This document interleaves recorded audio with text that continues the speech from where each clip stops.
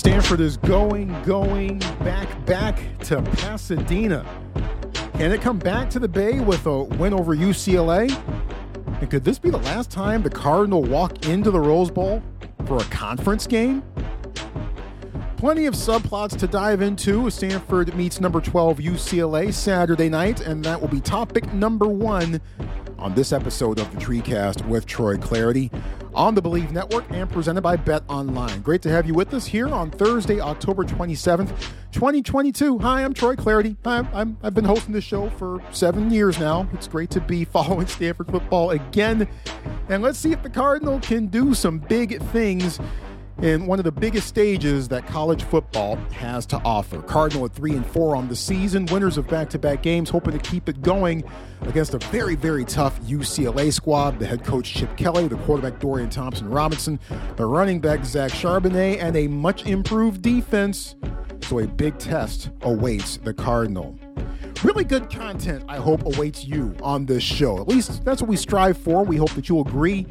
We'll have 2 special guests on this episode. We'll talk to Stanford edge rusher Stephen Herron. I think the edge is going to be a big factor for Stanford in this game against UCLA. And Stephen has come up big in the Rose Bowl before against the Bruins. We'll talk with him about that, plus the Cardinals' overall defensive improvement. And we're at about the midway point of Pac-12 play. No better to shine a spotlight around the entire conference as a whole than a true Renaissance man, filmmaker, author, and an all-around good dude. But you most see him on the Pac-12 Network, my man, Yogi Roth, Mr. Pac-12 football himself. Looking forward to getting his thoughts on how Stanford has fared so far this season and what the Cardinal can do and what the Pac-12 can do on a national stage going forward. Subscribe to the TreeCast. It's always your friendly reminder to do so via your favorite listening app. We are there for you no matter where you want to go.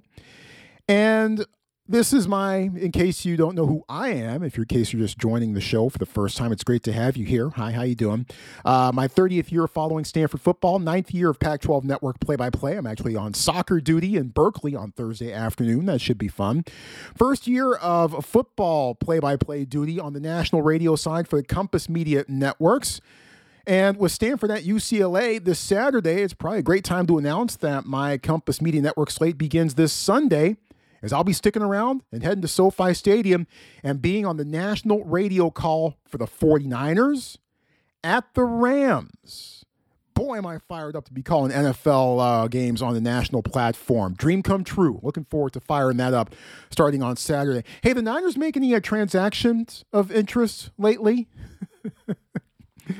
Christian McCaffrey will be playing his second game for the 49ers against the Rams. That should be fun. Can't wait to be at SoFi. But on Saturday night, I'm looking forward to being at the Rose Bowl, checking out Stanford and UCLA. We'll give you 3 things you need to know about that game coming up in just a moment.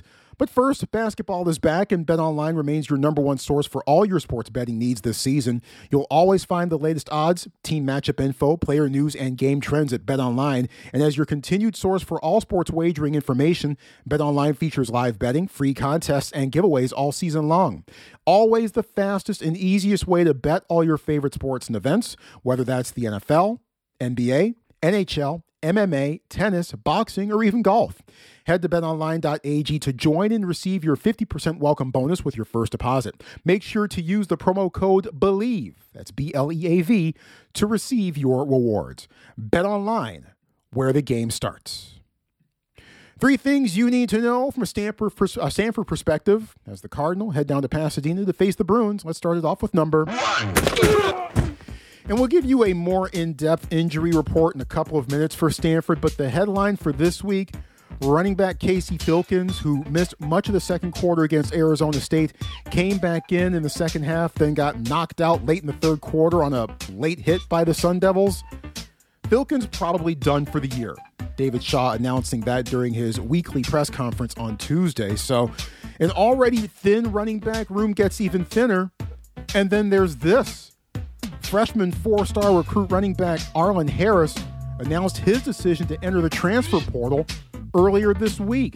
So now Stanford's running back core basically consists of Caleb Robinson and Brendan Barrow And anyone else in the mix? We had Glenn Milburn on the show last week. Can we give him a call, see if he's got any eligibility left? Well, on Tuesday, I asked David Shaw, A, what he could tell us about the Arlen Harris situation, and B, a snapshot of what the running back room looks like now. Caleb Robinson and Brendan Barrow are ready to go. We've been playing both of them in spots. Now going to lean on those guys quite a bit. Arlen's not on the football team, so I don't have any comment about that. We've had a lot of guys volunteer. We have a lot of guys on our team that have played running back at some point in time in their lives. We'll take a look at a few of them. So we've got a lot of options, but for the most part, though, Caleb and Brendan will carry the load there. Yeah, we'll talk about more of the effects on the entire Stanford offense, the running back situation, and its potential effects on the Stanford offense as a whole. Later in the show, Yogi Roth will certainly help us out there. We wish Arlen Harris the best, and we wish Casey Filkins a quick recovery. Let's move on to number 2. Stanford's last game has been decided by a grand total of 4 points. A 1-point loss to Oregon State, 2-point win at Notre Dame, 1-point win over Arizona State. Last 2 weeks, Stanford has found ways to win close games. That's certainly a feather to stick in the Cardinals' cap, no? Shaw on what that says about this team. We just needed this team to get the experience of being in one of those games and finding a way to win. Because once you do it a couple of times, then you can get comfortable. So our team, through all that we've been through and all the injuries and all the difficulties, we're there in the fourth quarter and we don't have a lead and there's no panic. Because our guys, we've been here before and we've come through before.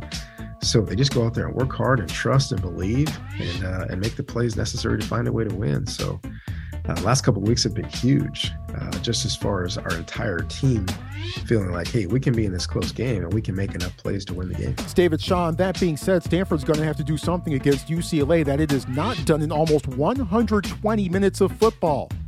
Score touchdowns. Stanford center Drake Nugent has mixed emotions about how the Card have been winning lately, despite not punching it in for 6. Definitely been frustrating for sure. We've been moving the ball well. We just got to finish in the end zone. Levi had that holding penalty against ASU that brought back the touchdown. And then I had my personal foul, and both those drives probably would have ended up scoring touchdowns.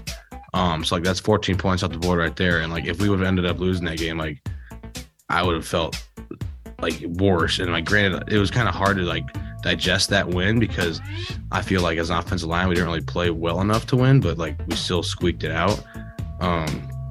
But yeah, definitely got to score some more points, put some points on the board, help our defense out because they've been playing great lately. So yeah, just more points overall for sure. Yep. Agree 100%. Stanford's got 115 minutes and 5 seconds of game time without scoring a touchdown. And they've won both of those games. Incredible. Let's move on to number 3. And you realize this could be the last time Stanford walks into the Rose Bowl as a conference opponent, right? The Bruins are slated to head to the Big Ten, along with USC in 2024. We covered that in depth when the TreeCast headed down to LA in late July for Pac-12 Football Media Day. You want to go back in the vault and check out that episode. I highly suggest you do so. We had Bernard Muir, the Stanford Athletic Director, on during the course of that show. Always an insightful chat with him. But this could be the last time that the Cardinal play on college football's most sacred ground. There's nothing like the Rose Bowl. We all know this. And it's a big reason why I'm actually headed down there this week to pay my respects to the building just in case. David Shaw has played games at the Rose Bowl. He's coached games at the Rose Bowl. And he has won the Rose Bowl, as in the actual game that's played there every January 1st or 2nd. I asked David Shaw what that building means to him. I'm a bit of a traditionalist that I still hope that we'll have games against UCLA and USC in the near future, even after this change happens. But it's a special place, and we've had a lot of special moments there. 2 Rose Bowl victories for our staff and the players that are involved in those games, and those games are special. A lot of crazy, wild finishes down there, including 2020 and JJ's 3-touchdown game down there before, and game winner, and all kinds of wild games down there. So a little bit of nostalgia, but I still have a feeling that we'll still find a way to play each other even after this change happens. Yeah, that would be nice. That would be nice. And look, anytime Stanford is giving me an excuse to walk into that building, whether it's in late October or ideally on New Year's Day, man, those are fun. I've been to 3 of them for Stanford. Awesome stuff. I'm in. Anytime I get that chance, I'm in. It's a special place. And I kind of hope we're not saying goodbye to it on Saturday. Those are 3 things. Stephen Herron, Stanford edge rusher, coming up in a couple of minutes. Pac-12 Network's football analyst Yogi Roth after that. First, though, this more in-depth injury report. We told you about Casey Filkins being out for the foreseeable future and perhaps for the entire remainder of the year. Besides him, cornerback Ethan Bonner is doubtful, so that likely means more of Nick Toomer in that spot. And he had a pretty good game last week, I thought, even though he got called for that holding call. That was correct. That negated his interception and run back to the goal line against Arizona State. Those would have been nice points to have, but that likely means more of Nick Toomer at that spot. Linebacker Jacob Mangum-Farrar is questionable. 2 edge rushers. Aaron Armitage, questionable. David Bailey, probable. We'll still see freshman Ernest Cooper in there for some snaps, no matter what. And I'm not mad at that at all. More on Ernest Cooper when we talk to Stephen Herron in a couple minutes.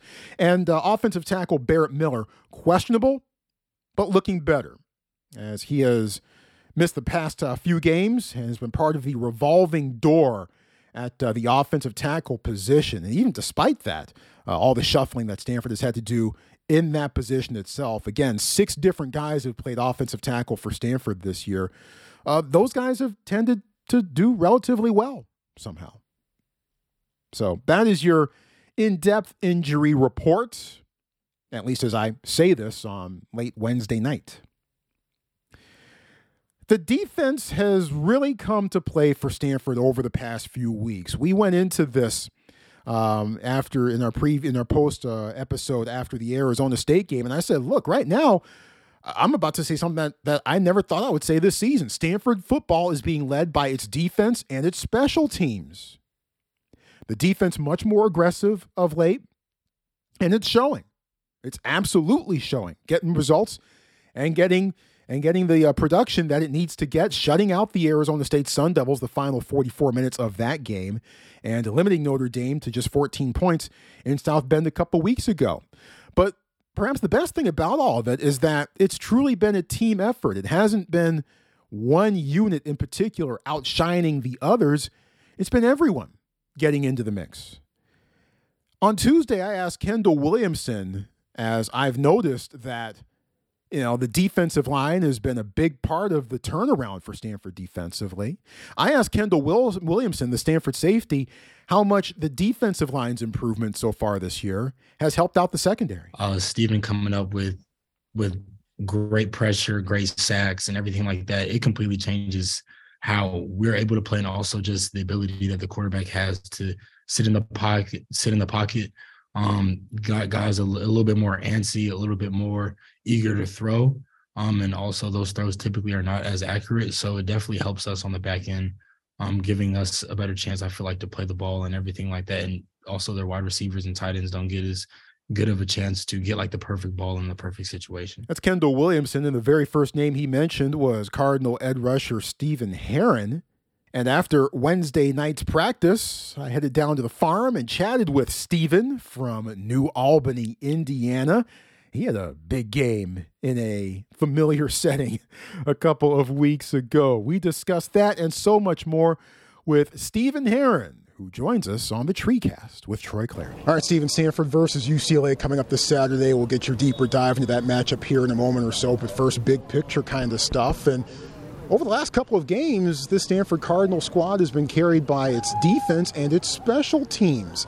Just take me through the last few weeks and what it's taken for the defense to kind of take center stage for the Cardinal here of late. I think finally, we kind of just relied on each other. We started to develop that trust between the front end and the back end. I think we really started to come together and just develop that trust and really just lean on that trust day in and day out. Our front seven is trusting our back end, and our back end is trusting our front seven. We're relying on each other for them to take away the first look and for us to get the sacks and get that pass rush onto those quarterbacks. I really think that, we finally just kind of sat down down and realized, it came down to us, and we had to be more comfortable with the play calling from the coaches. We had a discussion with them and talked about what we felt most comfortable in scheme-wise and what they felt like we could play best. And I think we came to a very good understanding, and as you can see, it's been paying off as of lately. So I'm really excited about that. You mentioned the relationship between the front end and the back end, and talking to Kendall Williamson earlier this week, he certainly made sure to give y'all the credit up front for helping make their jobs easier. How, in some ways, do you guys up front make the secondary's job easier?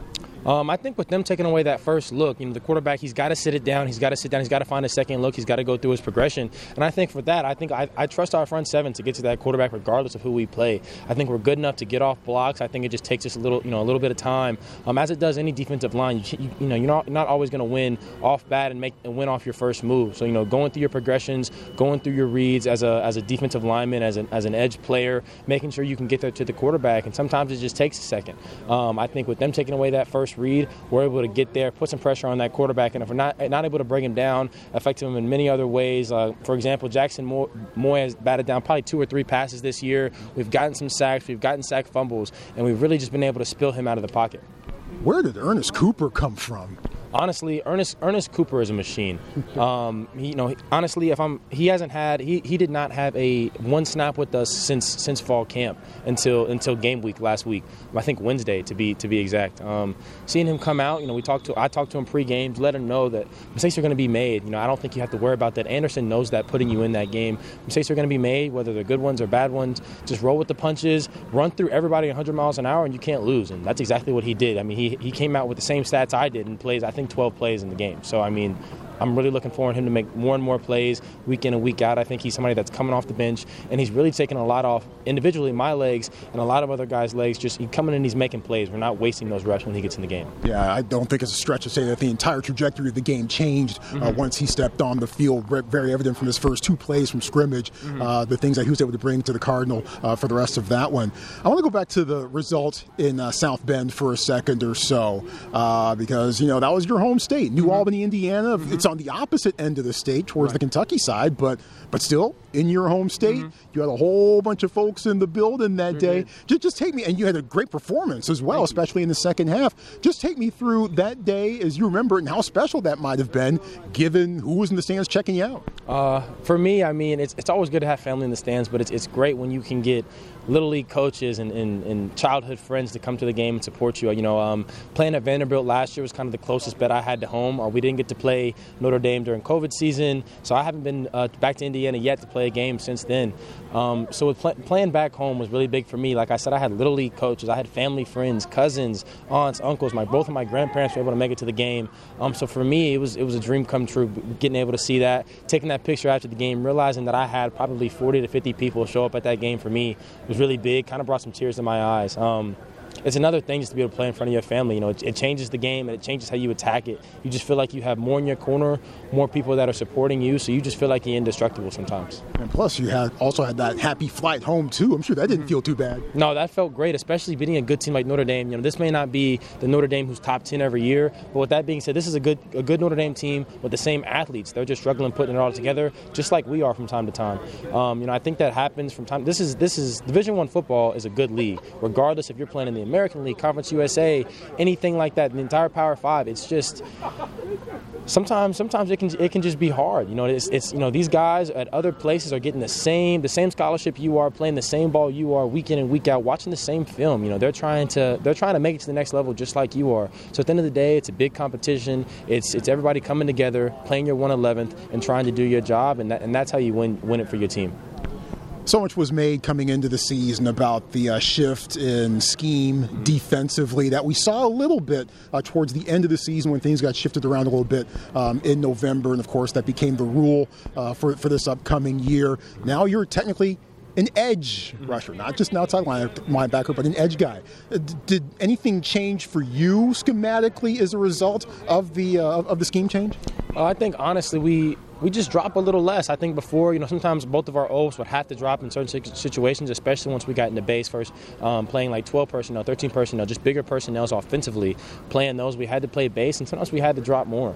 Now I think we can finally just let those edge guys in my room, allow them to just focus on one thing rather than having to learn 2 and 3 different positions. Really focus on one position. From time to time you'll drop, but then those are special things, away from the nickel or to the field, whatever it may be. But it's much simpler for the guys, and I think it's allowing younger guys to be able to step up earlier, focus on those things, because it doesn't have to come down to Anderson putting you in at special times during the game. Now he can throw you in because it's so much simpler.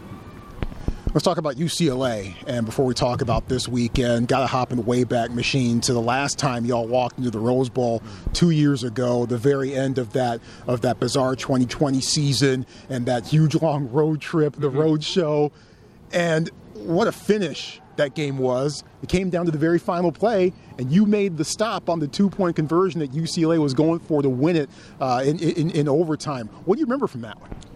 From that game, I didn't do everything perfect, but for that game, I think on that road trip is where guys really started to focus on playing it one play at a time. I feel like early in that year, starting off 0-2, kind of similar to how we started off this year, guys focusing on an entire series, the mistakes you made during a series, rather than compartmentalizing your mistakes from play to play and realizing that now we're in a new play, go make a new play. Make up for the mistake. Let's find a new way to win here. We've made plenty of mistakes. Sometimes teams are converting on third down, or maybe converting on second down to get a new series. With that being said, okay, let's make things happen. Let's get them back to fourth, and let's find a way to win. That series in particular, I just did my job. The play call we call, I didn't do anything other than my job. I think sometimes in that series during that week at practice, I kind of struggled with maybe getting my eyes elsewhere in the backfield, trying to read the quarterback rather than just coming downhill and making a play. And in that game, I remember I seen the call from the sideline and realizing, just thinking to myself, just do your job, just do your job. If it gets outside, wherever it goes, as long as it doesn't come in my gap and doesn't come downhill, straight downhill, then it's not me, and I can't be upset with that. Just make your play. Well, doing your job is going to be very critical for this week's matchup against the UCLA Bruins. Of course, everyone talks about Dorian Thompson-Robinson. He gets top billing, rightfully so. But that's a bruising, rushing attack that you also have to deal with as well. Zach Charbonnet leading the way as well. From your perspective, how critical is the edge position going to be in determining Stanford's fate defensively against the Bruins? So the edge position in the run game, I think we have to come down here. We've got to splatter pullers. We've got to get hands on guys, and I think we have to be aggressive up front. I think when we can do that, we can begin to take away the run game. Like you said, Zach Charbonnet is one of the best running backs in the nation. I don't think that you can necessarily take him away completely, but you can begin to silence him. You can break him down. You can give Chip Kelly more and more ways to try to get him the ball rather than just running him straight downhill. If you let him do that, he's going to end up with another 300-yard game, which he's had this season. As far as pass-wise, I think that honestly, we just have to win. We have to win our one-on-ones. There's going to be times for him. We have to figure out where the slide's going. We have to talk with Anderson up in the box. We have to figure out where we can get one-on-ones, and we have to exploit those, and we have to win. Without winning those, we're not going to win this game. DTR, like you said, rightfully so. I think he's finally got his confidence, and not that he wasn't good in years past, but I think as you can see, he's finally putting it all together. He's an NFL guy, and I think it's finally putting it on all regards. He's coming in with this run game. He feels confident in the pocket. When his line is giving it up on the edge or wherever it may be, he's finding a way out, and he's making plays with his legs, whether it's downfield, getting corners off of the receivers because it's the scramble drill, whatever it may be. He's getting guys off of those people, and he's finding ways to make plays with his legs, and his arm's not too bad either. He's making plenty of NFL throws, and I can't wait to play him. Every time playing him, he talks a little bit. He knows he's good. He knows he's athletic. He knows he can make a play, and he's going to stretch it from time to time. Honestly, I love playing him. He's a good guy. Great team to play against, and I just can't wait. All right, let's wrap it up on this. How's the mood been amongst the guys this week, coming off of a 2-game winning streak, maybe as compared to how it was going into Notre Dame per se? How's the mood been amongst the guys this week? I think going into Notre Dame, so what we tried to do as a leadership council, as leaders on the defense and around the team was preach to our guys that first first you go into hoping, throughout the offseason, you hope you're going to win. You hope you're going to do this, hope you're going to put things together, right? And then, by first game, you need to be in that no stage, right? So between that, there's the stage of believing that you're going to get the job done. And I think you do that through your offseason, through fall camp, spring ball, all of these times for you to make plays and get your confidence built up for game one. Then you come into knowing. I think we kind of came into that a little late, and I think we finally got there Notre Dame week, knowing that we can make a play, knowing that we're going to win this game, and not believing anything else. That's the mentality of top 5 teams every single year. The Alabamas of the world, Clemson's, Notre Dame in their top years. Those teams right there, that's the mentality. Regardless if they win or lose, they didn't think anything else throughout the game. We're trying not to change it at all during this week. We're trying to let the guys know that you have to know you're going to win. This may be one of the best teams in the pack, but I honestly think that if we attack this game just like we have every other game for the last 2 weeks, it's not going to turn out any different. Make your plays. They're going to make plays. Rely on your technique. Sit back on that and just take one play at a time, make your plays, and we'll see what the outcome is into the game. I'm confident. A lot at stake for Stanford, and I know that's going to be a heck of a contest, and Stanford's going to put up a heck of a fight. Can't wait to see what it all turns out, and hopefully it results in another happy flight home. This one much shorter than from South Bend, but still not bad coming up from SoCal. Stephen, thanks a bunch. I love watching you play. Thanks a bunch. I appreciate the time. We'll talk again soon. Stay healthy. Thank you so much. That's Stephen Herron, and that final play he made against UCLA on the 2-point conversion was just absolute nails, and what a way. I was so exhausted after watching that game. I can only imagine what it was like actually playing in that game, especially, given how the previous 3 weeks had gone leading up to that game for Stanford to close out the 2020 season. But Herron with some really terrific stuff, taking us inside the Cardinal scheme from an edge rusher standpoint. And I really think that defensively, much of what dictates how Stanford fares is going to happen on the edges. Can Stanford seal the edge? Can they contain Dorian Thompson-Robinson? Can they help bottle up Zach Charbonnet and that running attack and help funnel in guys to the linebackers? And can everybody arrive angry to the ball carrier, no matter whom he is, and bring him down, shy of the marker or goal line, preferably? I think a lot of that is going to be dictated not just with the guys up front, but specifically on the edge. So it'll be good to have David Bailey back for this. We'll see if Aaron Armitage is also in that mix. And Ernest Cooper. Hey, let's see if you can make some jaws drop and open up some eyes 2 weeks in a row, my friend. Looking forward to seeing how things shake out up front for the Cardinal, again defensively. And Stephen Herron, I have a suspicion, could potentially play a big hand in how that goes. Well, don't look now, but we're pretty much at the halfway point of Pac-12 conference play, and already some intriguing storylines have popped up, and we're setting ourselves for what could be a very nice little race throughout the month of November. What factor could Stanford potentially have, and who are the top teams that we're going to need to be watching down the stretch? I got the perfect guy to ask those very questions. You see him all the time on the Pac-12 Network. Matter of fact, if you watched the TV broadcast of Arizona State Stanford last week, you watched him on the call with my man JB Long, and he'll be on the call this week down in Tucson between USC and Arizona with my other man, Ted Robinson. But here's my man, Yogi Roth from the Pac-12 Network, joining us here on the TreeCast. Yogi, thanks a bunch. Always appreciate the time. How you doing? I'm doing great, man. I've heard you all season long, right? I get you twice a week in between my ears, and I love it, man. I enjoy learning about the program. I've told you this in your face. I want to say it to your listeners, do the best job out of anybody covering this team. Insight, personality, hearing players get interviewed, like all the things that, advance a broadcast for sure, but allow people to get to know a team. So good to be on our yearly catch-up session, it seems like, on the TreeCast. Yeah, yes, indeed. Thank you so much for the kind words. And, of course, it is time for we try to make this an annual tradition by bringing you in here on the show. And as mentioned, you were at Stanford Stadium last week. You saw Stanford come away with that 15-14 win over Arizona State. I called it Stanford wins by 2 feet, the foot of Joshua Carty and the foot of Elijah Badger that landed out of bounds. An ugly win, but I don't think that the Stanford program is really in any position to complain about how it wins. It just needs to win. What were your impressions of Stanford as you walked out of Stanford Stadium last week? You know, it's interesting. I went back and watched the game back again last night, you know, as you often do, just to try to hear what it was like, how'd you handle certain moments. And in real time, standing next to JB and our Mr. Everything in between us, Sam Polis, like it felt like a huge game. I get the crowd wasn't sold out and like people weren't screaming from the rafters, but man, it felt the players down on the field. Every snap felt like a season was on the line. And it kind of was, you know, bowl eligibility. We know the realities of the remaining games, head coaching situation at Arizona State, you know, Stanford and what happened in the Oregon State game, let alone other games. Like other than the Oregon game, I felt like they've been in every game. They just hurt themselves. And I say that because it was just my biggest takeaway was what a game. Like, and I called SC Oregon State, what a game. Mm-hmm.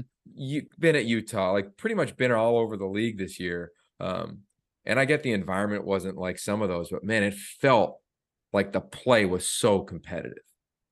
That was my biggest takeaway, man. Honestly, was like everybody left it on the grass. Yeah, and it took down to the final whistle, 3 seconds left when Badger's foot landed out of bounds and was ruled incomplete, and Stanford able to win back-to-back games and take that with them onto the plane with them as they head down to LA this week. But probably the big thing to watch, I would imagine, for Stanford this week is the running back room. Casey Filkins knocked out of the game late in the third quarter.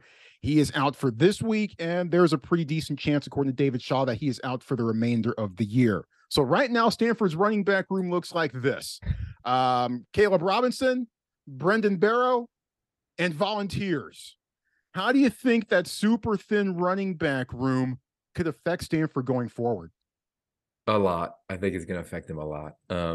Now, I believe in Stanford has a system, right? So the easiest comparison is the Broncos from kind of when we were growing up. It didn't really matter who was the running back. They had their outside zone, their zone scheme at the time, and it was going to be what it was. And whoever happened to be back there was going to run for 1,000 yards or whatever it was. Terrell Davis, and you kind of just look up the record books from him on down.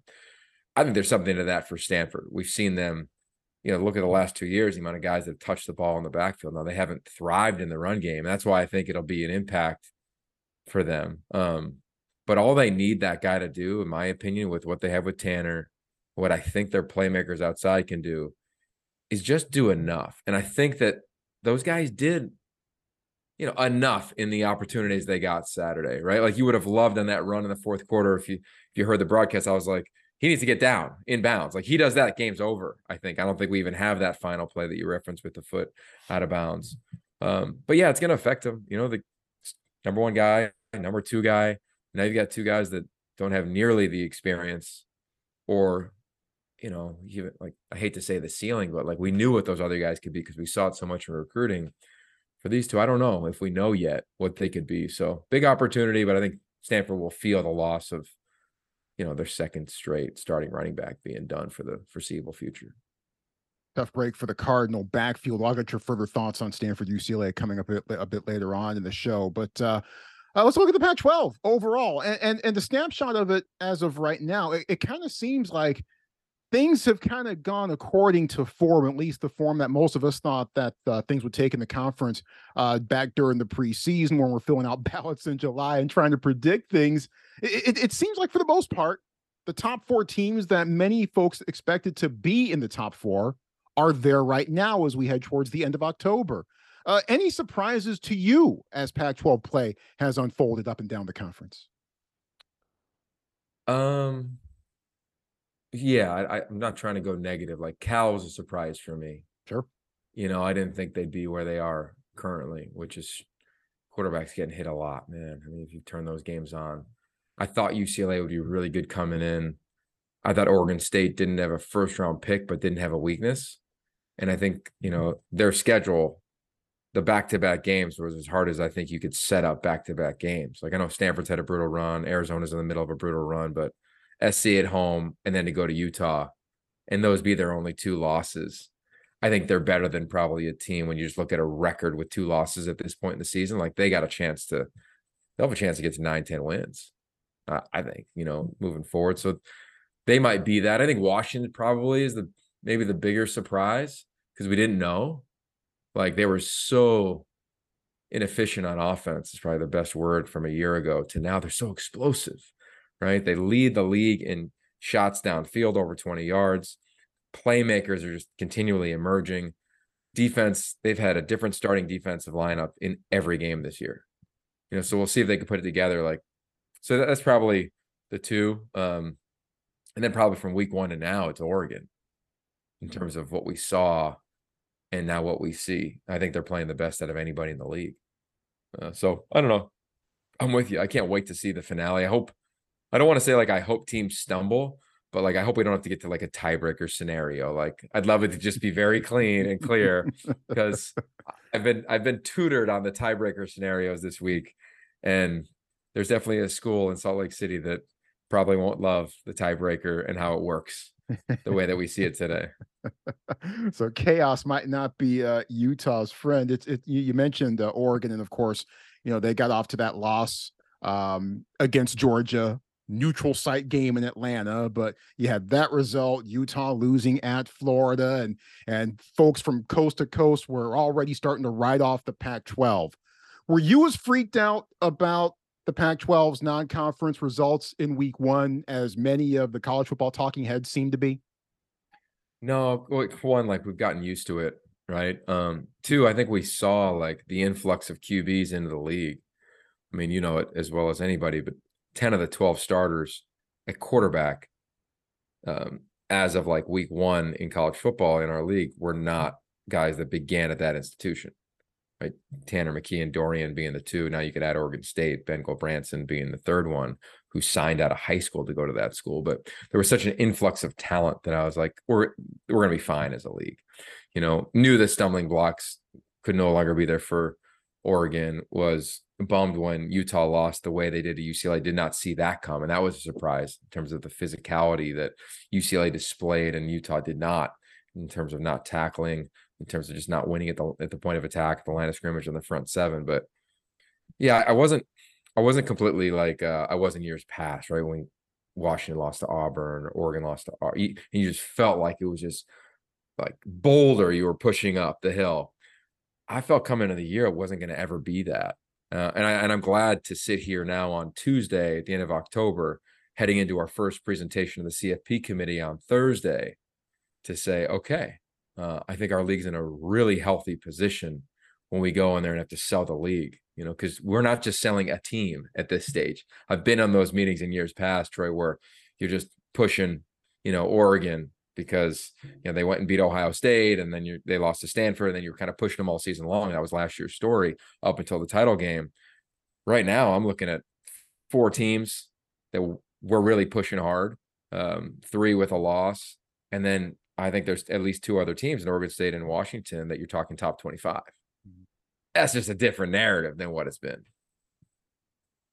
Kind of going along on that, what's your sense of what the playoff committee truly values, and how could those values affect the Pac-12 standing? Obviously, everyone needs to take advantage and take care of what it needs to do on the football field, but what's your sense of what the committee tends to value, and how could the Pac-12 potentially take advantage of that? It's a great question. I think we won't know until a couple rankings come out. I know what it says, right? And their job is tasked to find the 4 best teams. When close, they have tiebreakers like conference championships, like head-to-head. What do they value more? Say Oregon wins the league. Say Georgia loses in the title game. Both have 1 loss. What do they value at the end of the season? A 9-game conference slate or a head-to-head in week 1? We're going to find out.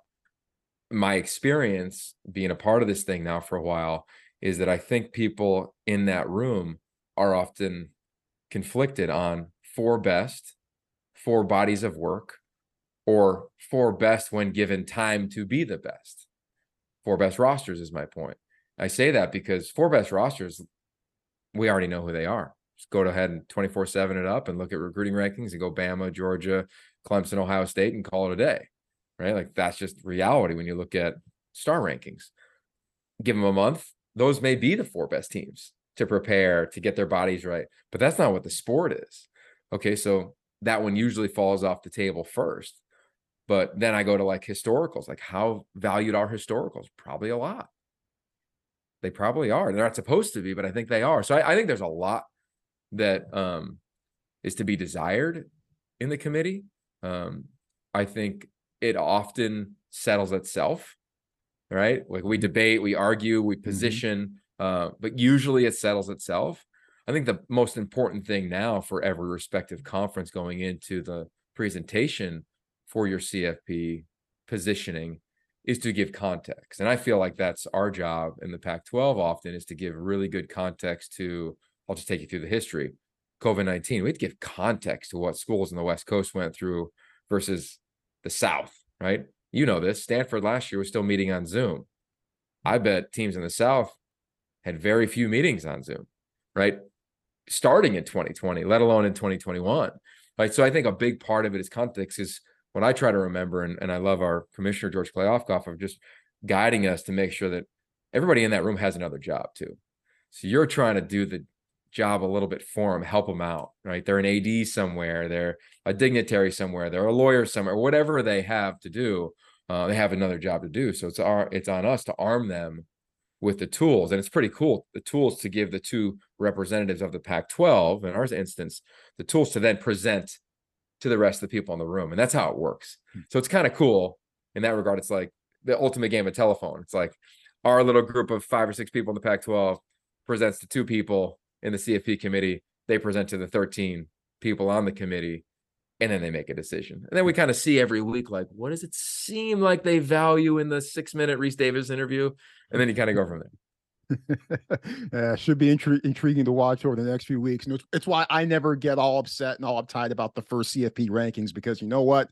A lot of things decide themselves in the weeks in November. And kind of along those lines in the Pac-12, as we sit here right now, who is your one team to beat in the Pac-12? Yeah, I think the team that I would pick right now to play the best football is Oregon. They're playing the most complete football. I felt that going into last week's game. They proved it again. I think Utah and USC scare me the most. Like, you go back and watch that game from 2 weeks ago, and Cam Rising obviously does his thing to finish. Excuse me, Caleb Williams played the best, I thought, individual game at quarterback that I've seen in the season in the league. Bo was pretty masterful against UCLA. I don't want to take that away from him, but Caleb made some throws. Like, bro, I put together a reel of 31 plays for our TV crew. I kind of send out clips every week, and I was like, just watch these 31. Just watch them, because there haven't been guys in a while in this league that have made the throws. Okay, Darnold made some of those throws. I want to talk about like recent guys. Like, we have guys that can make out of your mind throws, but his elusiveness, his feel in the pocket when he's under pressure, and then be able to get out and still deal or run or galvanize. Like, he hasn't been perfect every week. He's had his peaks and valleys, but he's scary when he's on, and I felt that after the game. It was like, I can't wait to get to Tucson and call this one on Saturday, because it felt like, and talking to some people around SC this week, after that loss, they were ready to go play 4 more quarters. Like, and I know that vibe. Like, that's what we had at SC when I was coaching there. I'm sure that's what Stanford had at times when they were on their runs. So I think they're scary. So we'll see. But I go Oregon 1, probably SC, Utah, UCLA, like flip a coin as of now, because it's hard, because they've suitably beaten each other, which leads you to the tiebreaker scenario that we referenced earlier. Couple last things here for you. Let's talk more about the UCLA Bruins at this point.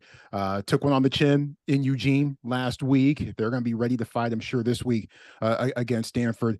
Dorian Thompson-Robinson, that super bruising running game, and a much improved defense in a lot of ways, it seems.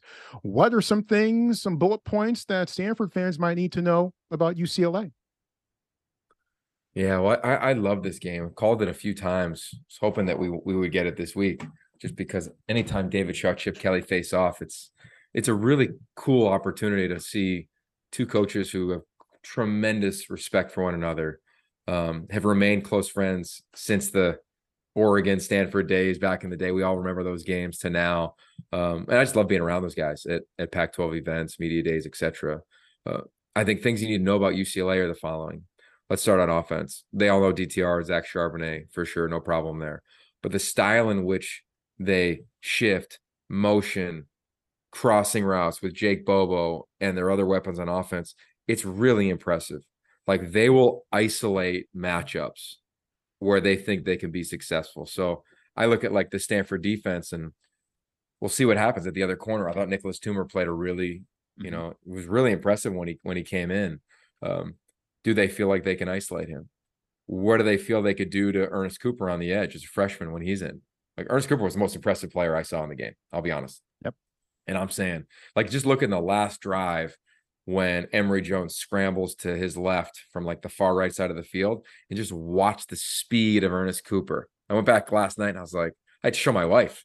We talk about our wives on your podcast now, right? I was just like, babe, look at this. Look at his closing speed. It was off the charts. So I'd imagine Chip Kelly's going to say, all right, when 44 is in, let's see if we can attack him in our RPOs on read game, like try to put him in a bind per se to a degree. Like those are the things, like how do they attack Jackson Moy, who's playing really good? I think it's important to note that Chip does that as well as anybody in the league. You could argue in college football. On the flip side, they've really changed their tune from a year ago. Bill McGovern, a guy who coached me back in the day at Pitt, now is their defensive coordinator along with Kenny Norton Jr. He's there. Everybody remembers him, of course, for everything he's done as a player in the Bay Area and everywhere and a bunch of other places. But this defense plays with an edge. Darius Muasau will be awesome at inside linebacker. This dude is a transfer from Hawaii, two-time All-Mountain West first-team linebacker, captain, just all everything. Leatu Latu, transfer from Washington, leading the nation in sacks coming to the game against Oregon. An absolute beast off the edge. I'm really looking forward to seeing how Stanford, and I think they've gotten better here in the slow mesh of managing the ends, right? Like we all remember the first quarter against Washington and what Braylon Trice and company were doing, just crashing down immediately, just kind of collapsing the pocket. I'd imagine UCLA will try to do some of that, and Stanford will have their answers like they did last week against Arizona State. So important to know those two defensive players. And I bet they think they could probably line up and play some man coverage. Because I think at times Arizona State was impressive last week. Terrence Rowe was impressive last week against John Humphreys. Like I think it's a confident defense. They're probably excited to get back home. And I think this game, I don't know what the line is, but I think it's gonna be a really close game. I think Stanford is going to continue to play their better football as the year goes on. And I expect this to be one that comes down to the end. Yeah, looking forward to being at the Rose Bowl myself for this one. Well into the Saturday night. Let's see how the chess match goes. And I know that probably somewhere deep in the jungles of Tucson, after he's done calling USC and Arizona, I suspect that Yogi Roth might be keeping an eye on Stanford UCLA as well. He's on the Pac-12 Network. Every year we get him in here on the TreeCast. Yogi, thanks a bunch. Always appreciate the time and the knowledge. Best of luck, best of health, and I can't wait to chat with you again soon. You too, man. Thanks for the time. Love what you do. Tell your wife hello. All right. Okay, I will. Hey, Kelly, Yogi says hi. Yogi's the man. Yogi's the man. He's a truly, truly good dude. I always enjoy him taking time out to join us at least once a year. And he's a big fan of the TreeCast too. So that certainly doesn't hurt.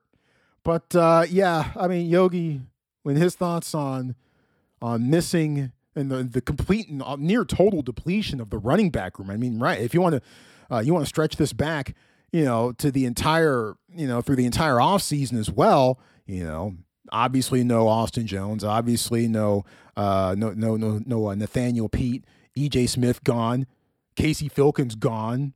So basically, you're down to your fifth string running back right now. If you want to pull it all the way back to the end of last year or so, how can that not have a big effect on what Stanford tries to do offensively going forward? Could that affect the passing game? Well, more on that in a couple of seconds. And that was really fascinating stuff about how Yogi's part of the Pac-12's presentations to the College Football Playoff Committee, and about how he's glad this year he gets to sell a league and not just one team. Really intriguing stuff there. I wasn't really planning on getting into that part of it with Yogi, because obviously, we haven't had our first rankings come out yet as I say this, and it's no real sense, no real point in getting all uptight about how those rankings look, because everything tends to sort itself out in November anyway. But it's certainly on the Pac-12's radar. And look, outside of the SEC, I mean, can you argue that any other league has looked as good as the Pac-12 has so far this season? I don't think so. So that brings us to Stanford versus UCLA. And as mentioned, running back room, paper thin. Is there anything thinner than paper? There probably is. I'm sure there's some scientists out there who listen to the show who can gladly tell me what things that are thinner than paper. Ooh, that might make a good $20,000 pyramid category. Or maybe not. I don't know. But super thin running back room.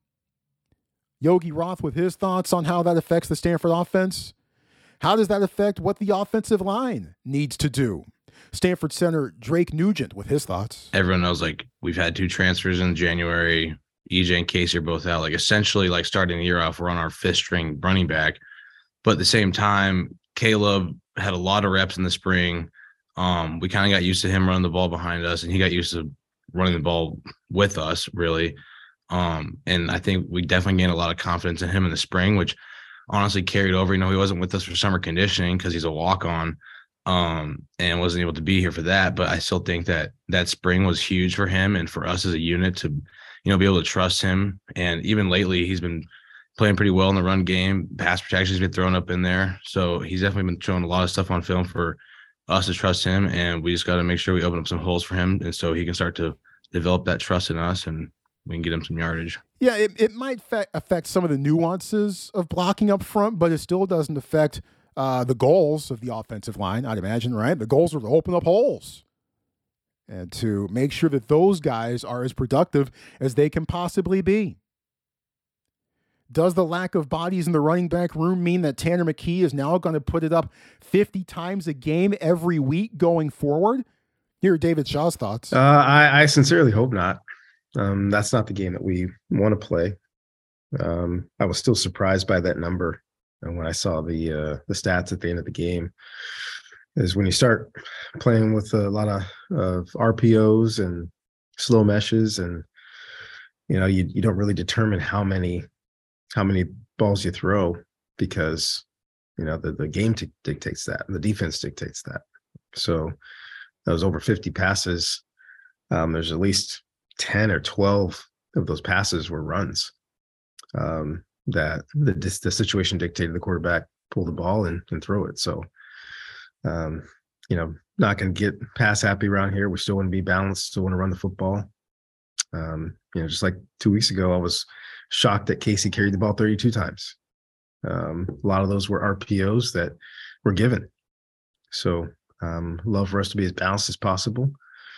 You know, playing against a tough front with some really good athletes. So, don't want to just drop back and throw the ball a whole bunch. Yeah, Tanner McKee, 57 pass attempts against Arizona State last week. And according to Shaw, 10 to 12 of those were not actual passing plays called. It was part of the RPO, the run pass option. You just take whatever the defense gives you. So there's that. And look, the ideal world in David Shaw's mind, and you longtime listeners to the TreeCast know this because he's said it on this show on a couple of occasions. Ideally, David Shaw would love to be able to throw to score and get a lead and then run to mash down the clock and win. So that in the end, in the final analysis, when you get the end of the fourth quarter statistical summary, things look a lot more balanced between run and pass than they might at halftime, where he's not afraid to perhaps go maybe 60, 65% in favor of the pass. Now, that being said, his pass run play selection against Arizona State in the first half last week was 35-8? So quite out of whack there. So, of course, Shaw would love balance in the final analysis, but, you know, how's he going to get there? Can he get there against a very difficult UCLA defense? We'll find out. And Stanford is, of course, facing another ranked team on the road. Bruins are ranked number 12 in the country. But that being said, Stanford is a different squad now than the one that struggled at home against USC and up in Seattle and in Eugene. David Shaw on how Stanford can get better results this time around against a ranked opponent. Yeah. Hopefully we find a way to win. That's the big thing. Our early on, I thought we played well against USC. We didn't finish on the offensive side. Too many turnovers. Gave up a couple explosive plays. Did not play well against Oregon and Washington. They were riding high, and we could not keep up. I think we're a better football team right now, even though we're lacking in a couple of places, a couple of starters not being with us. But I think as an entire team, I think we're playing better against the run, first and foremost. And Chip's going to challenge that. There's no question about it. They've got a big, physical, explosive runner and a big physical offensive line. So they're going to challenge that. Thought we played very well in the secondary. And offensively, we found our groove in a couple of different ways. Last couple of weeks, though, we still need to be better in the red zone. And we have to score touchdowns against UCLA. We as much as Josh Carty has carried us, we can't kick a bunch of field goals against this team and expect to win. We have to be better in the red zone. We have to score touchdowns. We have to take advantage of those opportunities. Quarterbacks and receivers and tight ends have just missed each other, not in the open field, but inside the 30-yard line. We missed each other way too many times. We have an opportunity to make a throw and a catch. We got to make the throw and the catch. So that's how you stay in the game against a good team like this. So not to say it's going to be a shootout, but at the same time, when you get those opportunities to score touchdowns, you have to score touchdowns. Yeah, I cannot stress that last point hard enough. Got to get touchdowns, man. Got to get touchdowns. I mean, field goals, as it turned out, were good enough to beat Arizona State. I promise you they will not be good enough to beat UCLA. I promise you that. Unless there's one at the very end that Joshua Carty needs to come on and kick. Stanford needs to get 6. It needs to prevent UCLA from getting 6. Needs to seal the edge. And, hey, winning the turnover margin, the turnover battle, that wouldn't hurt either. Tall task, but let's see what happens. And we'll talk about it on the next episode of the TreeCast. With my play-by-play duties for Compass Media Networks on Sunday, again, Niners-Rams at SoFi Stadium. Check your local listings on your radio dial, nationwide, coast to coast. That's a pretty high-profile game. This next episode of the TreeCast will likely come your way sometime on Monday. Then again, I might come back from LA on Sunday night and not want to talk at all. But we'll come at you next time, early next week, and break down the things that we see and take away between Stanford and UCLA. Looking forward to that. Big time thanks to our special guests, Stephen Herron and Yogi Roth. Of course, the biggest thanks goes out to you, most of all, for joining us on the show. Don't drink and drive. If you do, you're the dumbest person on the planet. Stay safe, stay healthy, stay sane. Talk to you next week. Thank you for being with us here on the TreeCast with Troy Clarity on the Believe Network and presented by Bet Online.